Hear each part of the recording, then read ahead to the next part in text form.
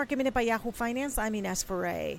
Oil is up more than 3% after the U.S. killed a top Iranian commander.